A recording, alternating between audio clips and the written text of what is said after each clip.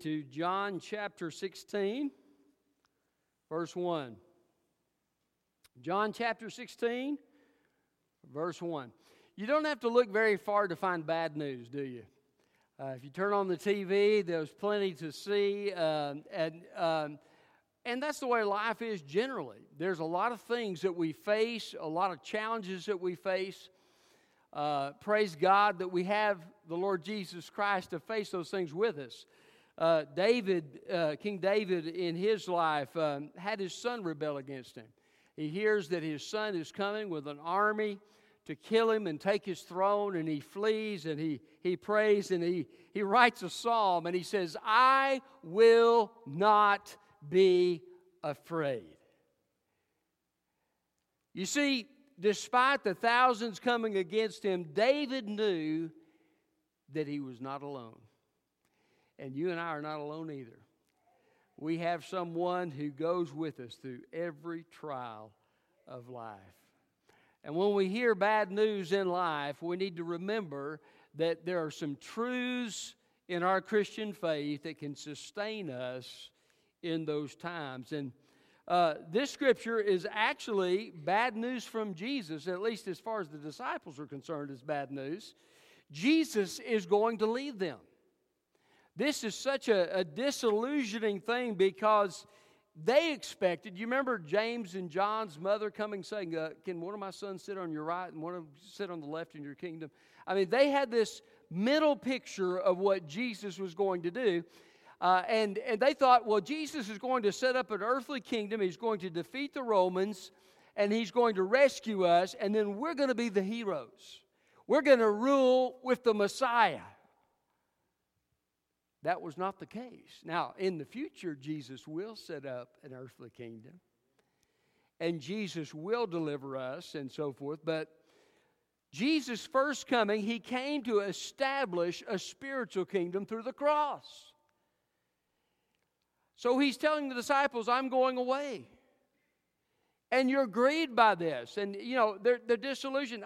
We thought we were going to rule, and now we find out we're not going to rule. Matter of fact, we're not even going to be honored. We're going to be cast out of the synagogue. We're going to be persecuted. We're going to have struggle. And Jesus is going away, the one in whom our hope is focused. What are we to do? And they're grieving and they're disturbed. But Jesus said, it's a good thing if I go away, because if I go away, I'm going to send you the Holy Spirit. And when I send you the Holy Spirit, He is going to do His work, and you will be sustained in the trouble and the difficulty that you face. He will be enough. And God, instead of walking with you on the outside, will be living with you on the inside. What an amazing truth. And so Jesus encourages them to find hope despite the fact that He is going away. And so the title of my message is Finding Hope Despite Bad News. And so if you will, look with me at verse 1 of John 16. He says, I have told you these things to keep you from stumbling. They will ban you from the synagogues. In fact, a time is coming when anyone who kills you will think he is offering a service to God. They will do these things because they haven't known the Father or me. But I have told you these things so that when their time comes, you will remember that I told them to you. I didn't tell you these things from the beginning because I was with you. But now I am going away to Him who sent me, and not one of you asked me, where are you going? Yet because I have spoken these things to you, sorrow has filled your heart. Nevertheless, I am telling you the truth. It is for your benefit that I go away. Because if I don't go away, the Counselor will not come to you. If I go, I will send Him to you. When He comes, He will convict the world about sin, righteousness, and judgment. About sin, because they do not believe in me. About righteousness, because I am going to the Father, and you will no longer see me. And about judgment, because the ruler of this world has been judged. So finding hope despite bad news. what does Jesus tell us to remember? Well, first of all, when you hear bad news, remember the Spirit's comforting presence. His comforting presence. He says in verse 7, I'm telling you the truth, it is for your benefit. In other words, it's going to be better that I go away, because if I don't go away, the counselor or the paraclete, or your translation may say the comforter, all of those are good. The paraclete is a transliteration. These others are translations. But the comforter is one who is called alongside us to be with us in every circumstance of life. He is our comforter. Listen, wherever I go, the Holy Spirit goes with me because I know Christ. And if you've repented and you put your trust in Jesus Christ, He goes with you too. And He is there. He's there with you at the workplace. He's there with you at your family's house. He's there with you on vacation. Wherever you may be, Jesus is with you. And He's there to comfort you. And He knows where we are. I was praying to the Lord last night. After Sherry had gone to bed, I was just kind of talking to the Lord about some things that have been on my heart. I opened up Facebook, and someone had posted a verse, and it is exactly about what I had just been praying about. It was like God was saying, this is for you, Roger. The Comforter came alongside for me and gave me a word of encouragement. And He does that. He is so faithful to do that. In every trial of life, He's never left me or forsaken me. And He won't, because He's promised not to. He is one who's called alongside us to help us and to comfort us in those struggles and times of difficulty in our lives. Jesus tells them at one point, He says, listen, you're all going to forsake me, but I am not alone. You see, God walked with Christ through every challenge that He faced. I had a couple in my previous church who lost their little girl, and I think she was about 8 years old, and she had spinal meningitis, and they didn't know it, and they took her to the hospital, and within just a couple of hours she passed. And in the middle of that, they told me, they said this, we were hurting, we were grieving. They said, but the most profound sense of God's peace just washed over us in that time. And we realized God is with us, and He is comforting us, and He's assuring us in this difficult time. Listen, there's not a place, there's not a hospital room that God can't go. To which God can't go. And He is with us, and He comforts us. And so we need to remember, when you hear bad news, no matter what may come, our Comforter will always be with us to sustain us in difficulty. So finding hope despite bad news, we find it by remembering His comforting presence, His continuing work. His continuing work. Oh, Jesus, I thought when you left the scene, the work was going to stop. No, it continues. It continues. Look at verse 8. When He comes, He will convict the world. He will convict the world. You see, the Holy Spirit has been doing that for 2,000 years. He's been doing it beyond that because He was at work in a more limited way in the Old Testament. But since He came at Pentecost to indwell the hearts of believers, the Holy Spirit's been working. And can I tell you something? Washington can't legislate away His work. And I want to tell you, no matter what the enemy may try to do, no matter whom they may kill, no matter whom they may come against, the Holy Spirit's work will continue. These 12 apostles Jesus was talking to, according to church tradition, 11 of the 12 were killed for their faith. Some say all 12 were killed for their faith. But can I tell you, the work of the gospel did not stop. The work of the Spirit continued to go forward. He continued to convict hearts. He continued to do His work. And He'll continue throughout all eternity to do His work. The work of the Spirit will not stop. Now it'll be a little different, and there won't be sin to convict of in heaven, but that comforting work will continue. And what a joy it's going to be to have the fullness of His work when that old sin nature is taken away. Now, listen, individuals can quench the Holy Spirit of God. One scripture says, do not put out the Spirit's fire. We can resist the Spirit's work. We can quench the Spirit's work through our sin. But even though that's the case, the Spirit's work continues. He may overlook Saul for David, but his work will continue. That's a comfort to me. You know, there have been times where the Roman Empire was trying to confiscate scriptures and put Christians to death. Anyone who spoke in the name of Jesus Christ, there was an all-out assault on them.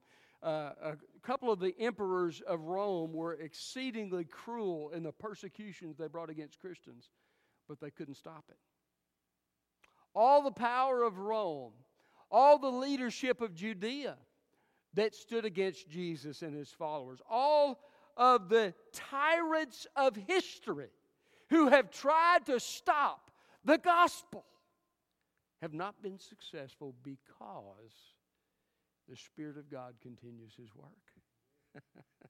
I heard a number of years ago about this Russian individual. He was being interviewed, and he was sharing before the Iron Curtain fell and Christianity was suppressed in Russia, they would look at the atheist books to find out what they were opposing so that they would know what Christ said to Christians. Okay? So the atheists were saying these Christians that believe in God or believe that Jesus is God. Well, Jesus is God. We need to treat Jesus as God. They were learning from atheist literature. Can I tell you something? The Spirit of God is able to do His work. A couple of years ago, I read a book about what God is doing in the Muslim world. It's fascinating. Many places where Christianity is not allowed and even where you may be put to death if you name the name of Christ, God is bringing Muslims to faith. And many of them are having dreams. I heard the testimony of a missionary, and she said that they were there in this country and they were witnessing, and this man, when they gave him a gospel tract, he tore it into multiple pieces and threw it on the ground and spit and turned and walked away. Next day he came back and he said, "Could I have one of those tracts that you gave me yesterday?" And of course they gave him one. They said, "Well, why, after your response yesterday, why do you want one today?" He said, "Well, last night in a dream, Jesus appeared to me and said, you need to go back to those people and get one of those brochures they were handing out, and you need to put your trust in me." Many places there are testimonies of Jesus appearing to Muslims in dream every single night for an entire year. Can I tell you something? The Spirit's at work.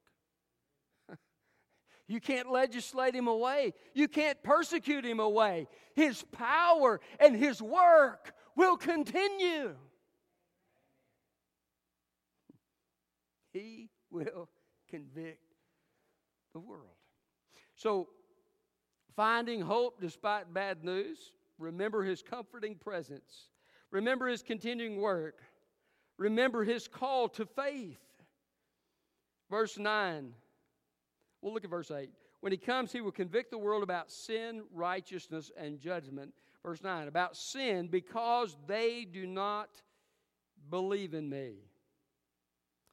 You see, the Holy Spirit convicts people and shows people or convinces people that they need Jesus by showing them their sin.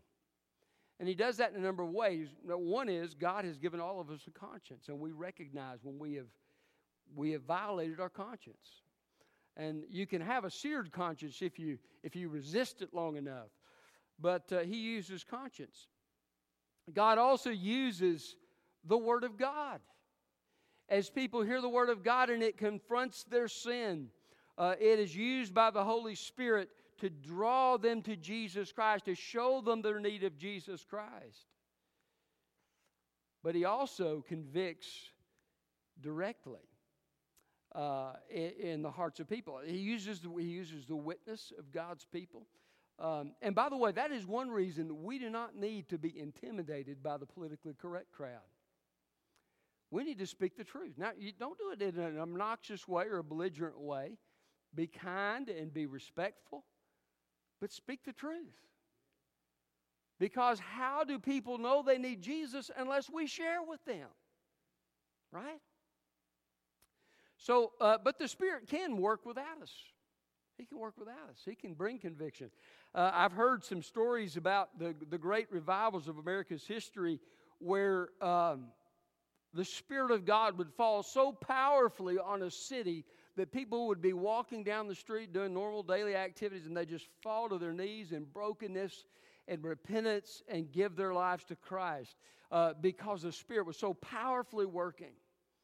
You see, the Spirit doesn't point out our sin just to give us a hard time, okay? That's not His purpose. The devil will do that. He'll bring up your sin and remind you of your past to give you a hard time. The Spirit will point out your sin so that you can come to faith in Jesus Christ. And then once you've come to faith in Jesus Christ, He'll point out your sin so you can confess it and repent of it. So you can be in the walking in the Spirit's power and in the abundant life. But this is how He calls people to faith. One of the keys to evangelism is to let people know what some sins are. Right? There's a reason God gave us the 10 Commandments. You can use the 10 Commandments. You can use other things in Scripture. But giving some examples of sin. Have you ever told a lie? Have you ever stolen something? Have you ever been disrespectful to your parents? Okay? These are all things God addresses in His Word. By the way, did you know that there could be a death penalty carried out for being disrespectful to your parents? Now, I don't know that it was ever enforced, but it was at least a possibility, okay? If you cursed your parents, you could literally be put to death. That's how seriously God took it. So, talking about some sins, or what about this? Jesus says, if you look with lust, you commit adultery in your heart. Okay? Or if you say, you fool, you idiot, on the highway. He didn't say on the highway, I just added that. But he says, you're in danger of hellfire. Why? Because you've broken the spirit of the command, thou shalt not kill. Because where does that start? It starts in the heart. It starts with hating somebody else. Now, I realize you call somebody a name on the highway, you probably don't hate them. But we see just how far our standard is from God's standard. And it shows us our need for Christ. One of the amazing things about Jesus Christ is He was absolutely spotless in His character. He never committed one sin. There's never something He did that He shouldn't have done. There's never something He should have done that He failed to do. In every facet of His words, of His thought life, of His service to other people, in every way, He was perfectly righteous. And because He was perfectly qualified to die for sin in my place and in your place. And He took our sin. I love what Corinthians says. God made Him who knew no sin, that's Jesus, to be sin for us so that we might become the righteousness of God in Him. Isn't that wonderful? Jesus said, let me take your sin. I'll give you my righteousness as your garment. This is God's great work through the cross. And the Spirit's call to faith is a call to recognize that we're sinners in need of a Savior.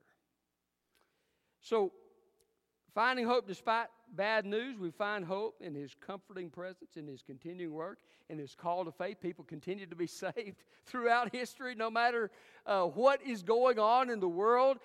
The Spirit continues to call people to faith, and I'm so glad because He called me to faith. Praise His name for His great work. And then find hope despite bad news because of His convincing of righteousness. Look at verse 10. He's convicting about righteousness because I am going to the Father and you will no longer see me.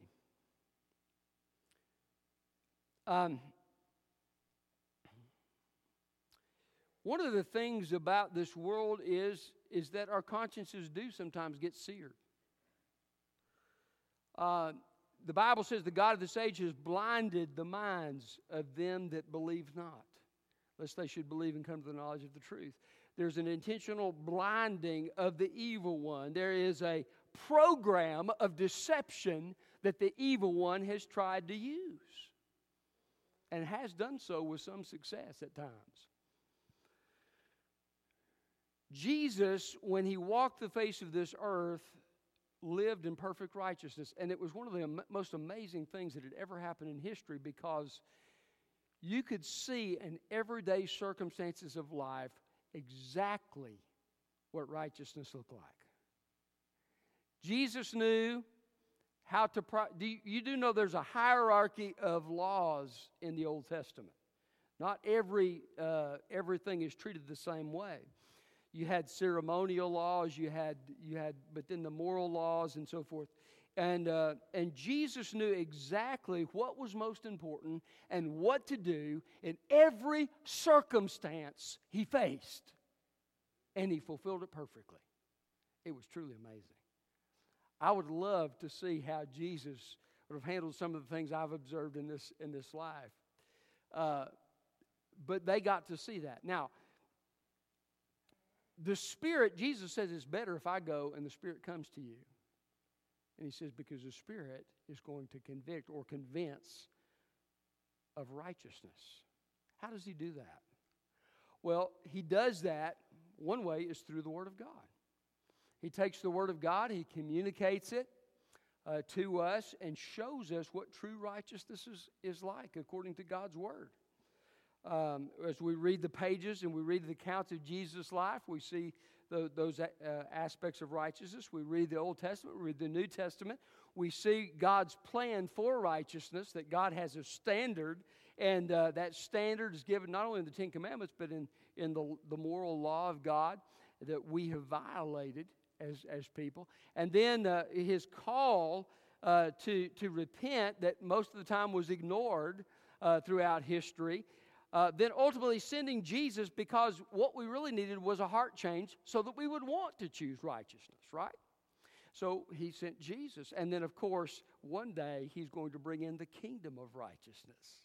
So the Word of God tells us about all these aspects of righteousness. But there's sometimes in life where things come up that we may not completely understand what the best course of action is, right? Have you ever had a situation come up in your life where maybe there were two right things, or maybe there were things that I'm not sure. Neither one of these options looks very good. What should I do? I have to make a decision. What should I do? Well, the Holy Spirit convinces of righteousness. He helps us to apply God's righteousness to the circumstances of life. I can't observe Jesus because Jesus is no longer here, and neither can you. But I do have the Holy Spirit within me who can say, hey, what about this scripture over here, and bring that scripture to mind. Or who can use the words of counsel of a Christian friend who speaks into my life. Or who can just communicate to my heart, this is what you need to do, and give me peace concerning the course of action I need to take. He convinces me of righteousness. Now, Jesus did things. The Pharisees had this whole code of list of different things that they had added to the Scripture. They expected everybody to follow their lists. And by the way, if you are walking along the road on the Sabbath day and you accidentally scuff the dirt with your shoe, you've plowed on the Sabbath and you've broken the Sabbath. If you walk, it's okay to walk on the Sabbath, but if you walk farther than this many steps, you've broken the Sabbath. They had all these rules that they added. Jesus didn't hesitate to break their rules. he said, listen, that's not Scripture. And he said, listen, this man's need for healing is more important than your tradition about what I should or shouldn't do on the Sabbath day. Jesus saw the course of righteousness and it was clear to him, and he took that course of action despite what people thought. And by the way, that's the definition of courage. You want to see courage in action? Look at Jesus Christ. He was courage personified. The religious establishment was against him. They plotted his death from the very beginning of his ministry. He kept right on teaching the truth. He would not bow to the whims and evil of people. He did what was right despite what people thought.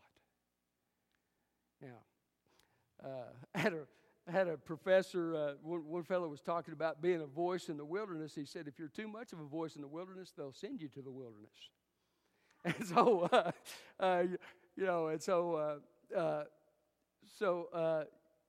but here's the thing. You know, the Lord Jesus Christ knew in what situation what to do. When the Pharisees were around, he usually talked very direct. He was trying to break through their blindness and wake them up to the truth of their situation. They were lost and they were going to split hell wide open. They may have had a PhD behind their name in Judaism of that day, but they were going to split hell wide open because they did not know the Lord. And so he tried to, but with others would come and they were broken over their sin, and Jesus was so full of mercy. He didn't bring up their sin. He didn't condemn them. He received them. But you see, because Jesus was who he was, he knew how to apply righteousness in every situation that he faced. And we have the Holy Spirit within us who knows the same thing. And he knows how to lead us in life. So that ought to encourage us. When you don't know what to do, you can come to the Word of God, and you should. You can get the counsel of other believers, and you should.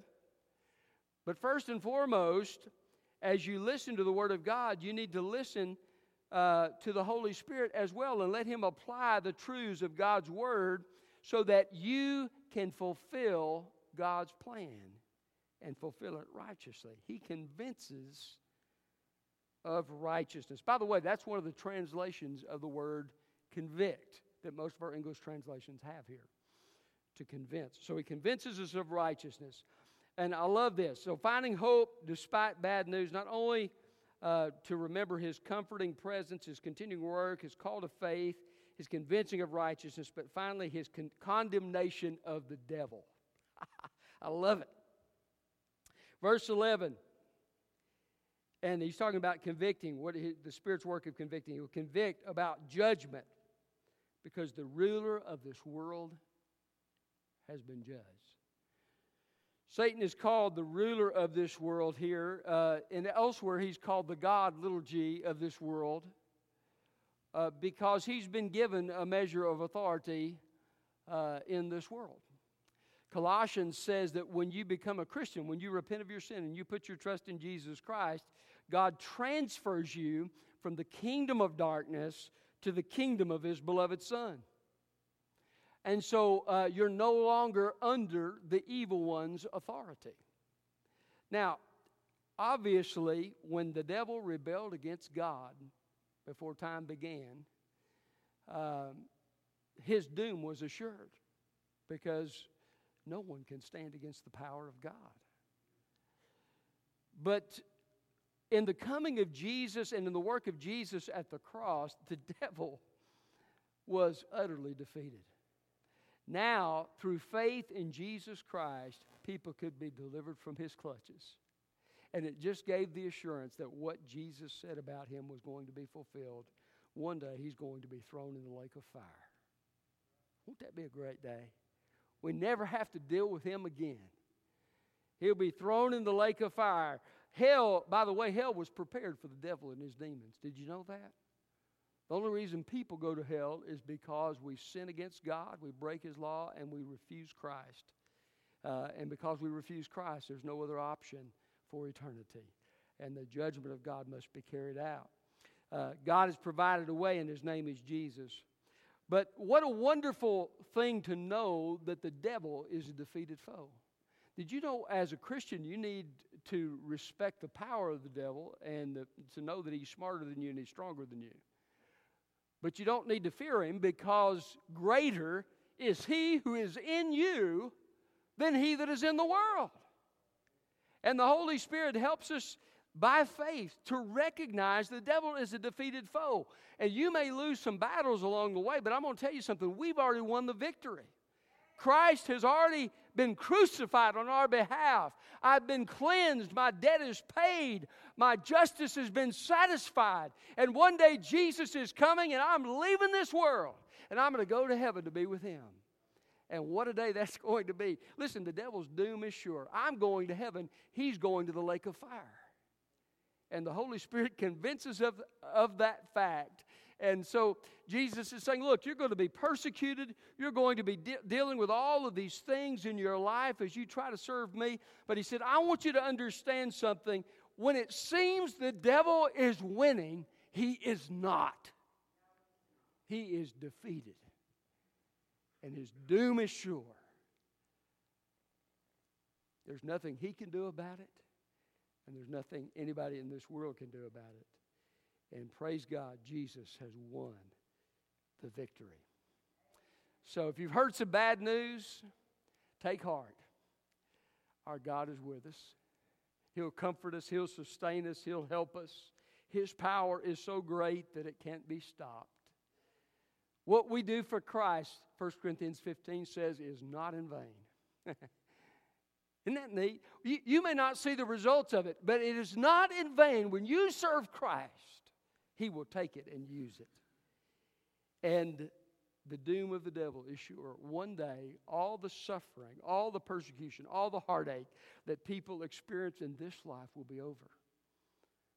And God shall wipe away all tears from their eyes. And there'll be no more sorrow, no more crying, no more pain, for the former things have passed away. Jesus, the one seated on the throne, said, behold, I make all things new. This is our hope. This is our heritage as children of God. The Holy Spirit reminds us of this, and he reminds us of the condemnation of the devil. Finding hope despite bad news, remember his comforting presence, his continuing work, his call to faith, his convincing of righteousness, and his condemnation of the devil. Jesus has given us the precious Holy Spirit to live within us, to guide us, to help us, to sustain us. And greater is he that is in us than he that is in the world. Let's go forth in faith.